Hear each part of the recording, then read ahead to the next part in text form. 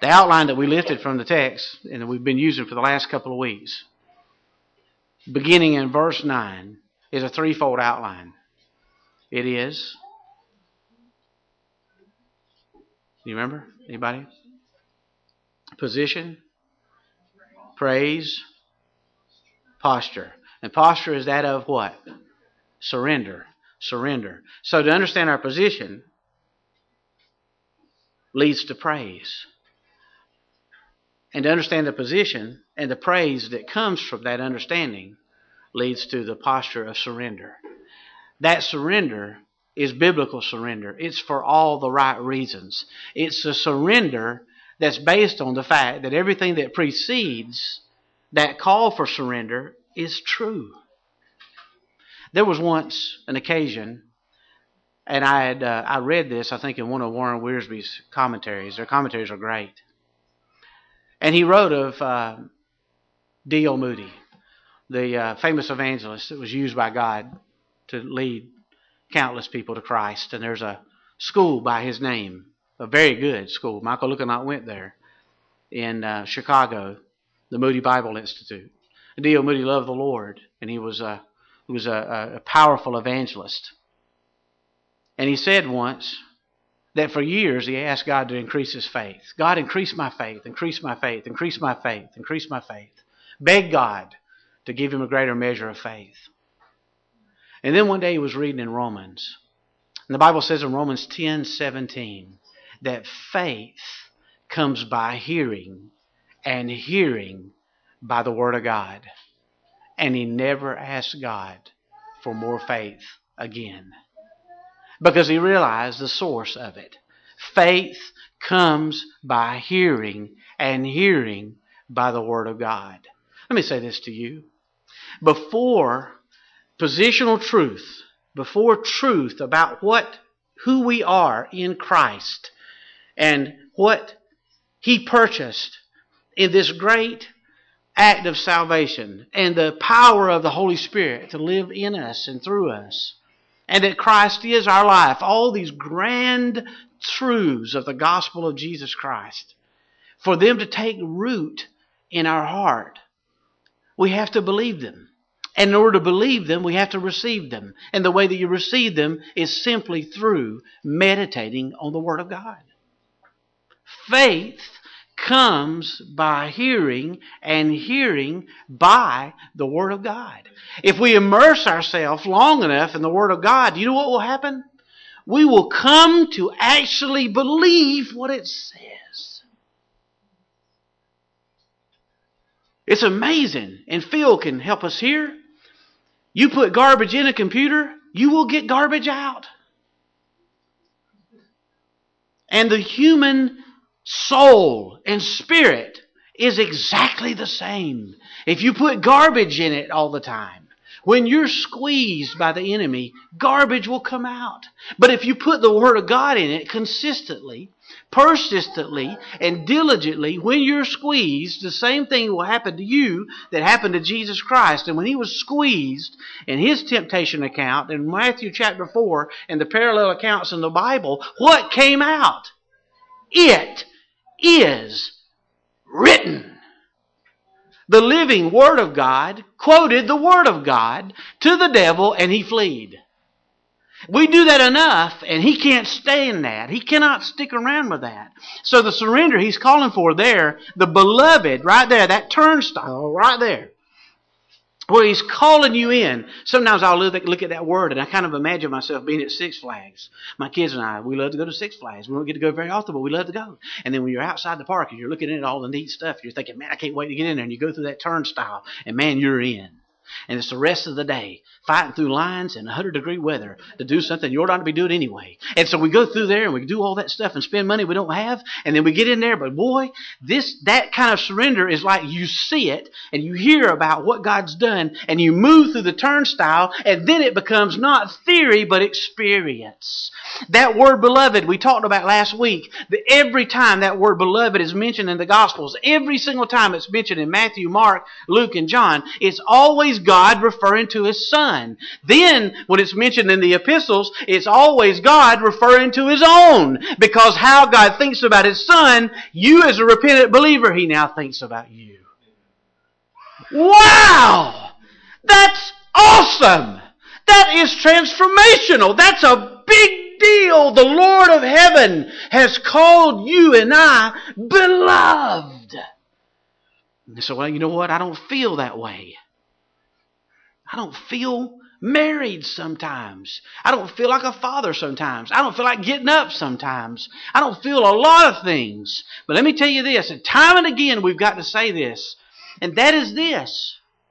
When your feelings don't line up with the truth, go with the truth.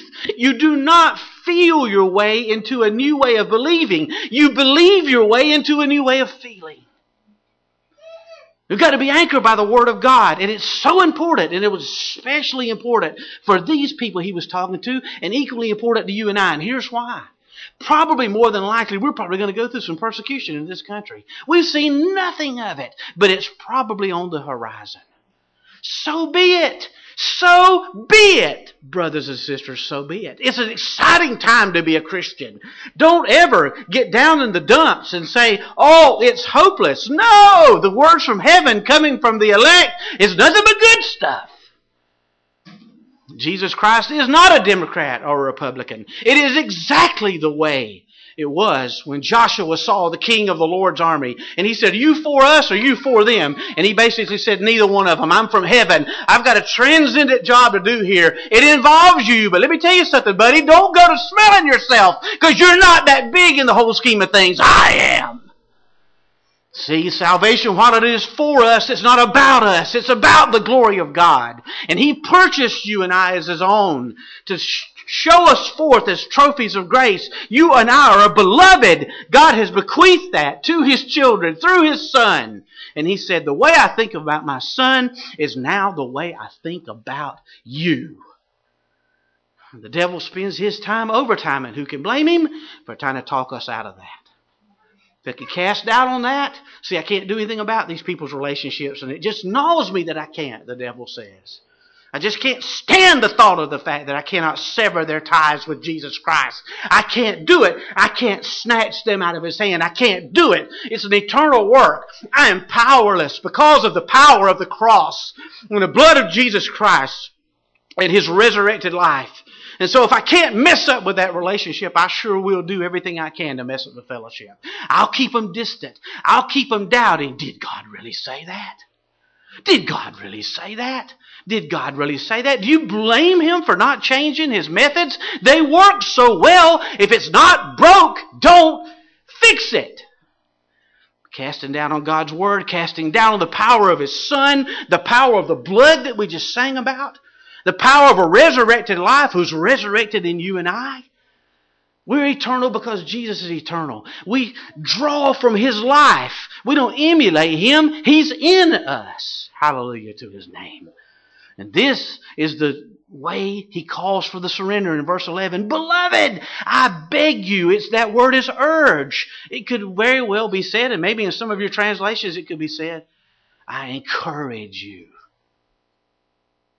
What he's about to say, Brother Al, doesn't save you. What he's about to say is the grace of living that is yours and is available to you for having been saved. A couple of Jehovah's Witnesses came to my door yesterday. We had a discussion. He said, what does the Lord require of you? He said, do you believe you need to obey God to go to heaven? I said, well, let me ask you this. How do you define obedience to God? Well, I knew what he meant. Be a good person. Give more than you take. So on and so forth. He said, well, how do you define it? I said, well, it doesn't matter how I define it, but I said, let me tell you how God defines it. In the Word, it's repentance toward God and faith in Jesus Christ. He said, oh, but the other things, I said, listen, those are evidence of salvation. It's not the root of it. It's not the root of it. Jesus is salvation. It's not about a plan. It's about a man. It's not about a creed. It's about a Christ. It's not about a crucifix. It's about a cross. It was empty because the tomb is empty. He's at the Father's right hand. He ever lives to make intercession for me. And you and I are in heaven right now. And I can't explain that, but the Bible says we're seated in the heavenlies in Christ Jesus right now. Hallelujah. Based on all these grandiose and glorious and wonderful truths, whether we feel them or not, it doesn't make them any less true. My grandfather used to say this, and I've said this before. Al, you probably remember this, but back years ago when you and I were in church, there's a saying that floated around, the Bible says it, I believe it, that settles it. And my grandfather used to say, the Bible says it, and that settles it, whether you believe it or not. Amen? Sometimes we can say, the Bible says it, I feel it, therefore I believe it. The Bible says it, I don't feel it, must not be true. The Bible says it, others think this of me, must not be true. Others' opinions must not be true. And we wash it through the whole thing. And what are we doing? We're casting down on God's Word. I told my son in the hallway this morning, I said, Andrew, do you know what the Bible says about God's Word? Bible says, God says about His Word, He exalts it above His name. He exalts His Word above His name. He knows of its power because it's alive. It became alive in His Son. We're sojourners. We're pilgrims, abstaining from fleshly lusts which war against the soul. You remember we talked about the fact that this is an ongoing conflict that will never end until we get to heaven. It will end only when we get to heaven. Have your conduct honorable among the Gentiles, that when they speak against you as evildoers, they may, by your good works, which they observe, glorify God in the day of visitation. When God comes to them and they either repent or not, you will not be an impediment to their decision. We talked about it last week. The number of people you hear, oh, so-and-so evangelist led how many thousand people to Christ. And we wonder how many people keep up with how many people somebody turned away from Christ. I've not heard that statistic. Never heard that one touted. Then he gives the terms of surrender. Strangely enough, the terms of surrender and kind of the glue that holds the rest of the book together is submission to authority. Would you think that? Submission to authority is the rest of the book. I tell you this, we're going to kind of fly over it, like 40,000 feet and kind of look at it now from a bird's eye view. But if you just take a look at it here, in verse 13 it says, submit yourselves to every ordinance of men, submit to government authority. Then in verse 18 it says, servants, be submissive to your masters with all fear. And even whether they're good, gentle, evil, whatever they are. Then in chapter 3, verse 1, it says, wives, be submissive to your husbands. And then, if you keep on moving, in chapter 4, in chapter 5, verse 5, it says, likewise, younger people, submit yourselves to your elders. So the glue that holds 1 Peter together is this. Regardless of who the authority is in your life, whether they're difficult to deal with or whether they're easy to deal with, or whether you agree with them or whether you don't agree with them, submit. That's it. Now, we're flying real high right now. We're flying high above the text. And so we're going to take just kind of a bird's eye view over it. But I want to look at something that we've looked at before in this issue of authority. All right? Okay?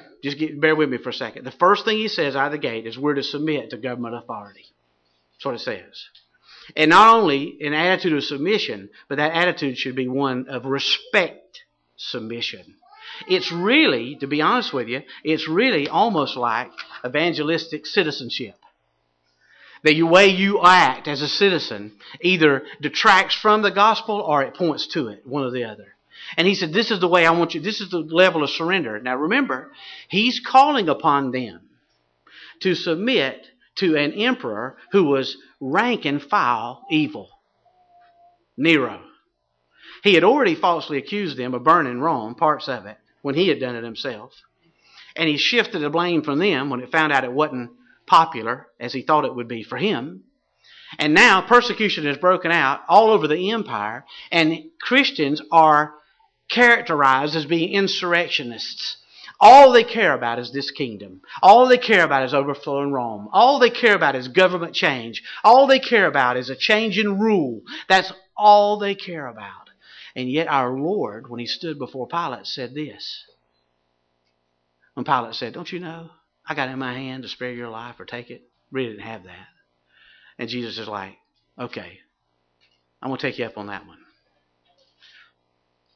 You have no authority over me except what's been given by my Father in heaven. And by the way, My kingdom is not of this world.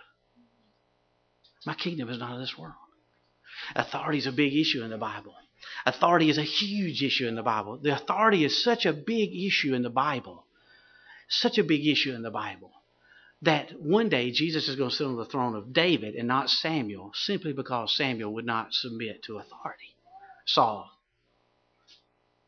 He's going to sit on the throne of David, not the throne of Saul, because his line was cut off because of rebellion. He would not submit to authority. He said, I can't work with the likes of you. I can't. As a matter of fact, after that, Samuel was off the scene. He couldn't get a word from God. He could get no direction. Saul was so disoriented. And he succumbed to the temptation to go enlist and hire a witch to tell him direction because Samuel was no longer on the scene. And she conjures up this counterfeit Samuel. Now that speaks to this. And here's, before we go, we're going to dive into this issue about submitting to government authority. But I want you to look at a text, and now stay with me for a minute. And let's look at a text, and let's see how important this issue is about authority. Now let's go to Matthew chapter 21. Let's go to Matthew 21. And we're going to... We got to get our arms around the fact, and I believe you do have your arms around this, but let me say this to you and share this with you. Aware of this. Jesus is making his way into Jerusalem to be killed, to be sacrificed on the cross. He's not making his way into Jerusalem to sit on the throne of David, which is what the hopes were of the disciples. He was making his way to Jerusalem to die a brutal death of a criminal on the cross in public shame and humiliation for mine and your sin. The disciples, though, are arguing about who's going to be the greatest. Because here's what they did. They let the truth about the cross just gloss right over them.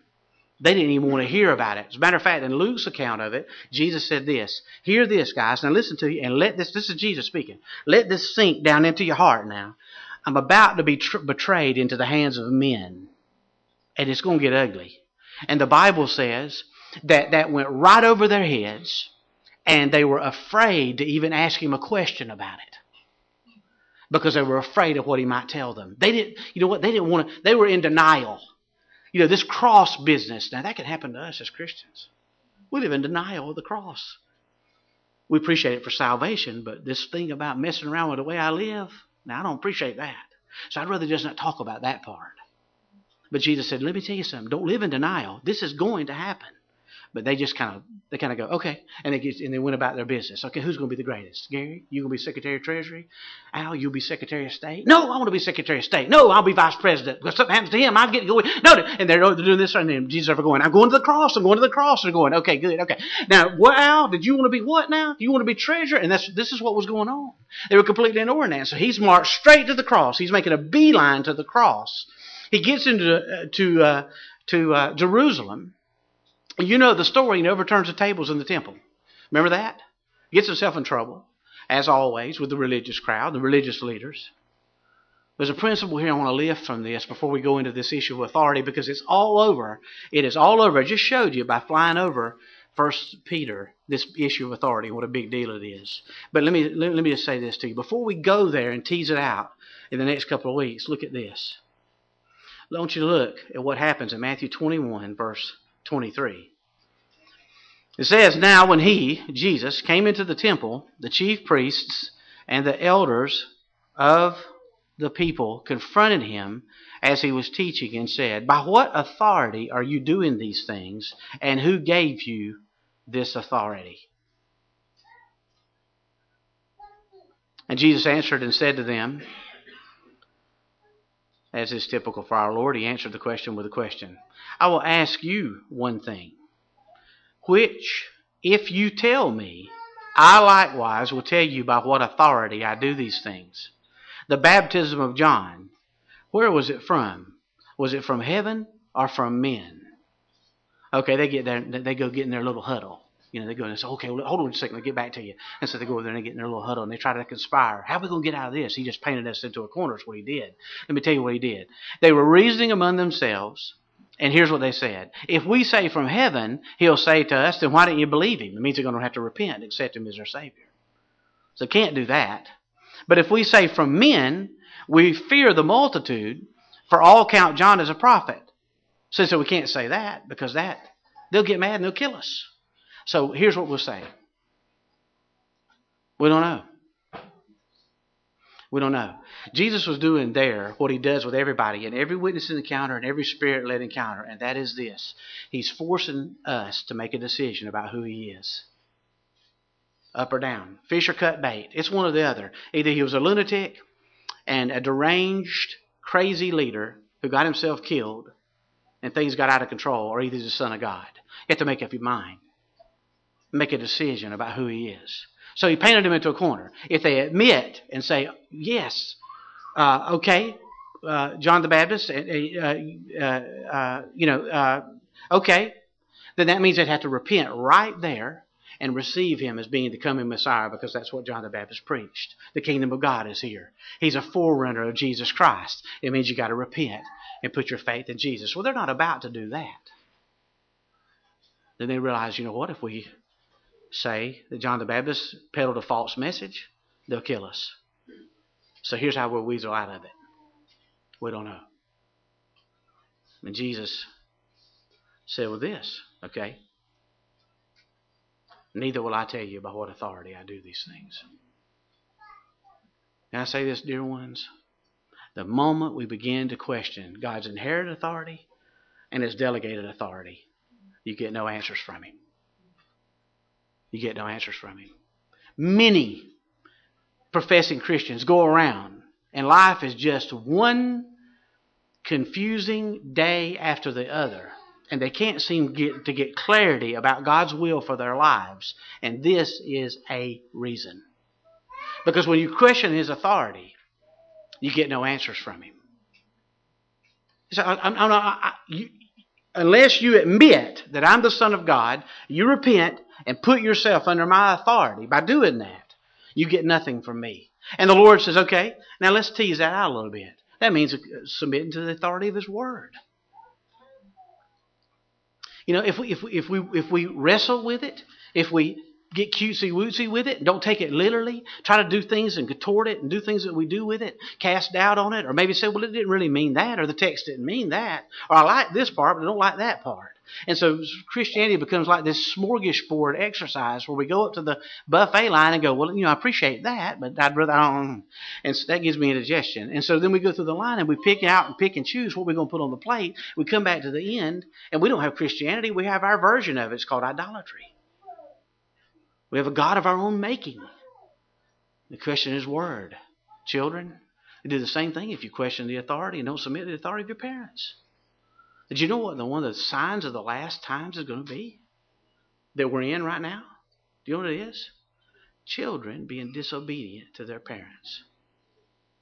Of the 10 Commandments, the first one, the first horizontal commandment, the first 4 are this way about our relationship with God. The rest of them are horizontal this way, making the form of a cross.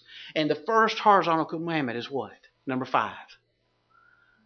Honor your father and your mother, that your days may be long upon the earth. Doesn't mean that if you honor your mother and father, you get to live to a ripe old age. What he meant by that was you will no longer exist as a people if children rebel against the authority of their parents. One of the greatest examples of the gospel is submissive children.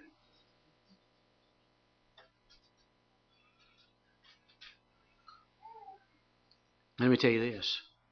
The Bible says a wise son or daughter heeds their father's instruction, but a scoffer will not listen to rebuke. God can even take a pagan father and speak to a pagan father to give blessing to their children. There are no qualifiers. Honor godly fathers. Honor godly mothers. No, it says honor your mother and father. Because here's the deal. You cannot separate. There is no room in Scripture. Listen now. There's no room in Scripture to separate God's inherent authority from his delegated authority. It's just not there. We look for ends. You know, God, yeah, we acknowledge you're in charge.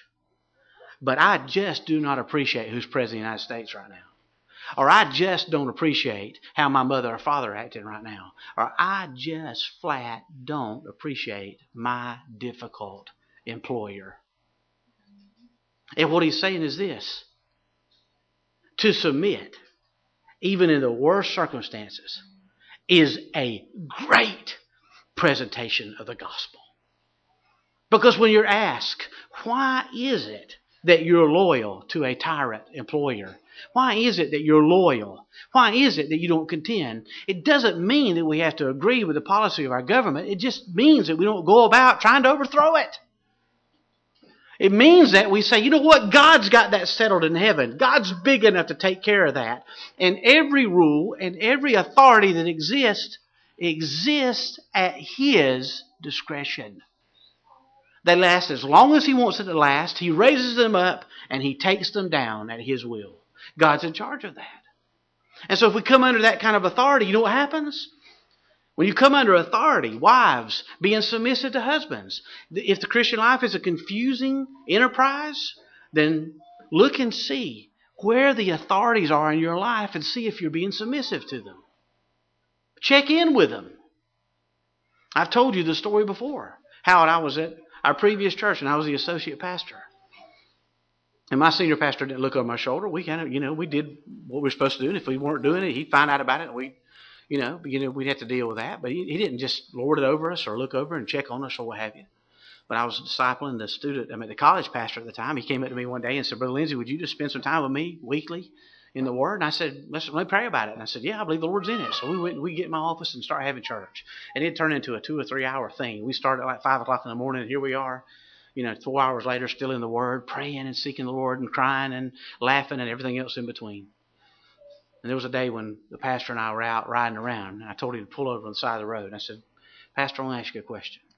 Is there anything that I'm doing in ministry in which I'm not submissive to your authority?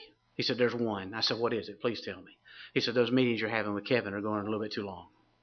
I want to stop at 8 o'clock. I said, done. Done. Because anything that happens after 8 o'clock, God's not in it. You see? Check and see. Children, check and see. Be submissive to your parents. Not only, and let me tell you this, there is a link. When you're submissive, when a wife is submissive to a husband, when Christians are submissive to civil authority, when employees are submissive to employers, the motivation for all of it is I'm submissive to the authorities in my life because they were put there by God. And to be submissive to them is to be submissive to Him. As unto the Lord. That's my motivation. That's it. That's why I do it. That's why I pay taxes. That's why we should obey civil authority. That's why we should be model citizens.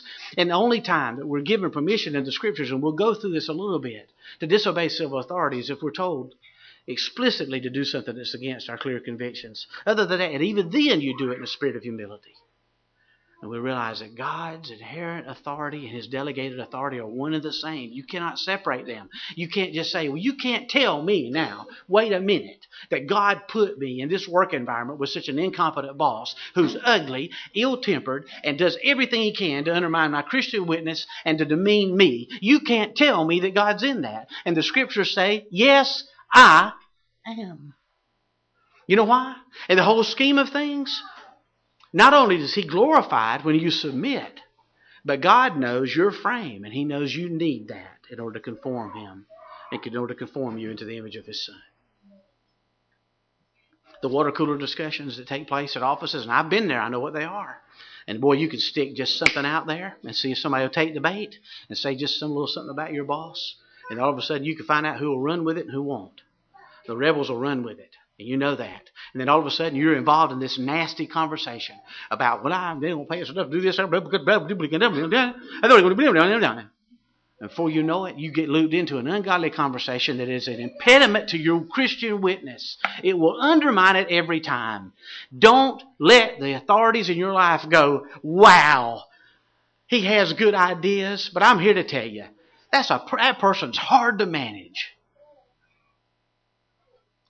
It's going to be hard to tell them how Jesus Christ has changed your life.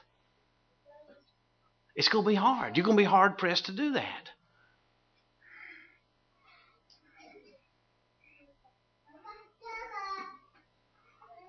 Don't use your liberty as a cloak for vice. Don't use it as a cover up for sin. We'll go into that. We don't have time right now, but we're going to go into that. And we're going to talk about submission to authority. The apostle, can you hear what Peter's doing? Peter is preparing people for the hardest word he could possibly give them. And that is this. You have a tyrant emperor who hates your guts and would just love to wipe Christianity off the map because he requires worship of himself. And he knows that you're not going to bow to him. You've proven that. He's killed many of you, and you've went to your death confessing that Jesus is Lord and refused to recant. And so it's aggravated the tar out of him. So the only thing he's left to do is persecute you. And you could have your meetings and your rallies and your picket signs, and you could do all of that, and you could come against him, or you could submit. And when he told them, you're going to submit, you know how they had to look at that command? They had to go, God, that's beyond me. And Jesus said, that's the point. It will take me. It will take me. That's why I'm asking you to surrender. Because this is who you are. This is the praise that comes from it. And it leads to a posture of surrender. You know what? Just real quick like, and then we'll go. And we'll dismiss.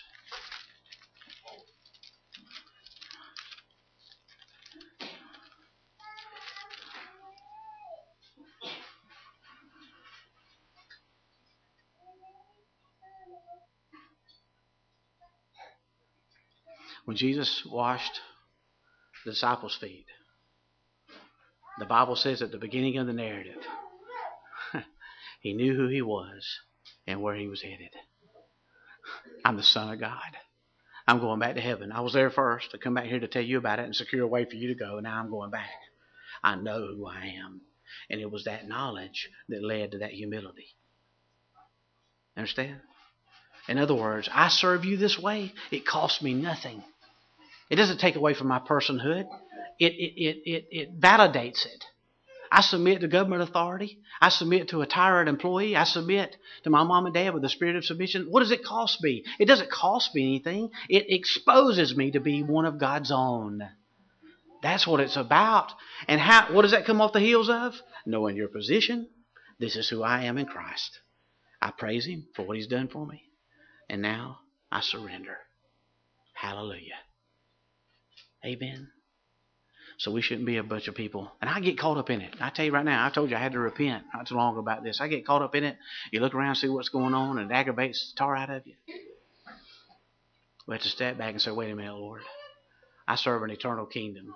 There's a transcendent thing going on here that's way beyond the United States of America or geopolitical movement or control. It's about you. It's about your kingdom. Amen? That's what it's about. It's about the gospel.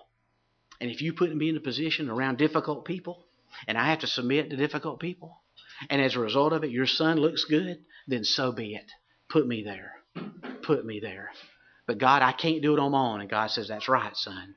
You have to depend on me. You better hope that you recognize the positions where you've run out of you. Because wherever you've run out of you is where you stand to experience him. Because whatever you think you can control, and you can't control anything, but whatever you think you can control, you don't need him for. But you get out there at the deep end of the pool, and you get out there without instructions about how to run Taco Bell, and you're thrown out there, then all of a sudden, you have to depend on somebody that's bigger than you, and that's the Lord who lives inside you. Amen.